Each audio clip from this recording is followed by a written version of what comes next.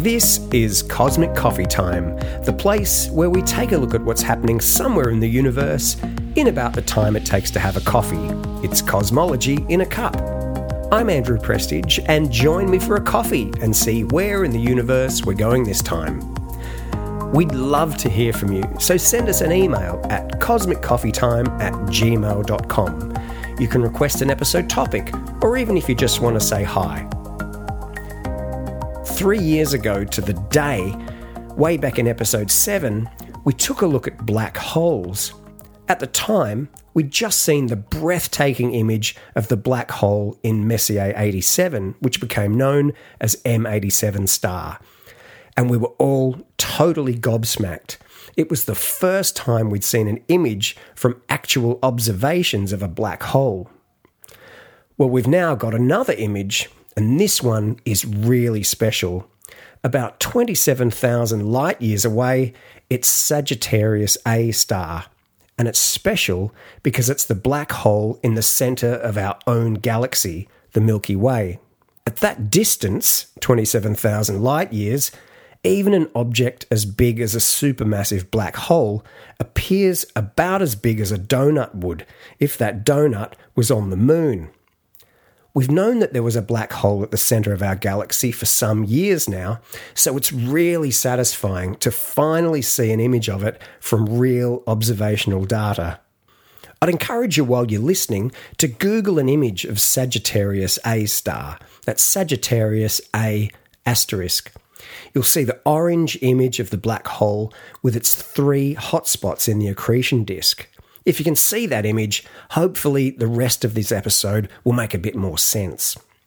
So Sagittarius A star, or Sag A star for short, what does that name mean? Well, Sagittarius, because it's in the direction of the constellation Sagittarius in the sky. The A, because it's the strongest source of radio energy in Sagittarius. And an asterisk, pronounced as star, well, because it's exciting.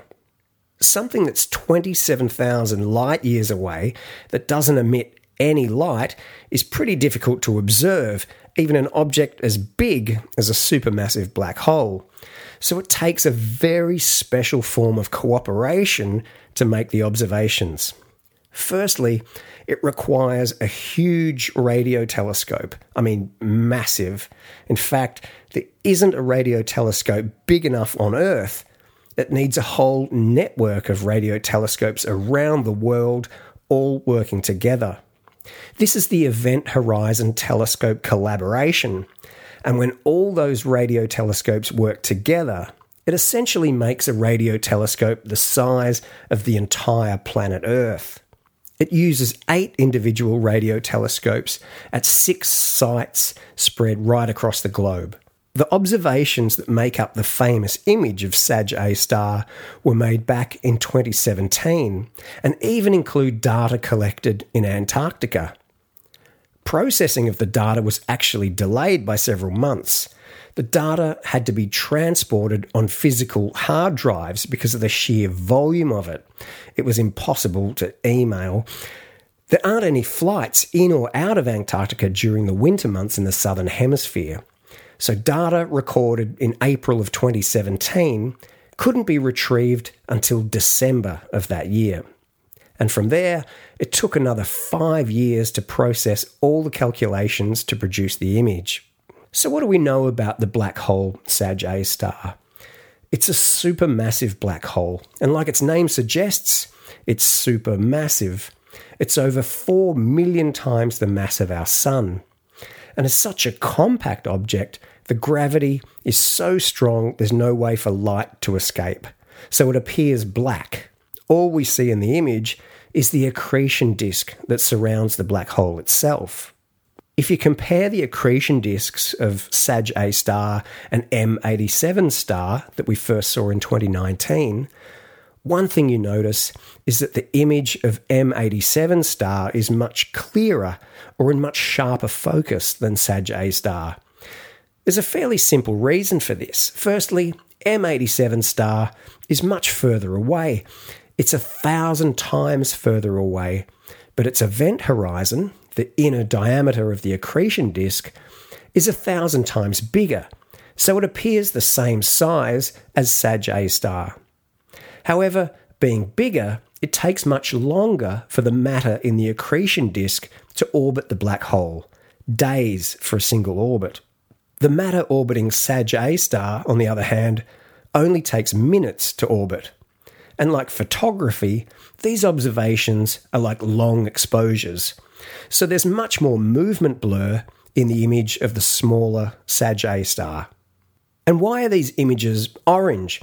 Are they really orange? Well, no. What we're actually seeing in these images is a representation of radio light. It's not in the visible spectrum, so there's no colour at all.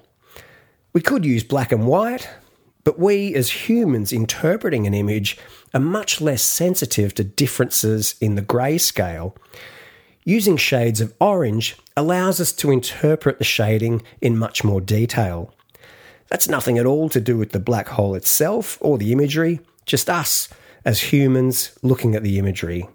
This really is a historic image. It's long been theorised that there was a black hole at the centre of our galaxy. It's been known since 2018, but only in May 2022 that we got to see an image of that black hole with our own eyes.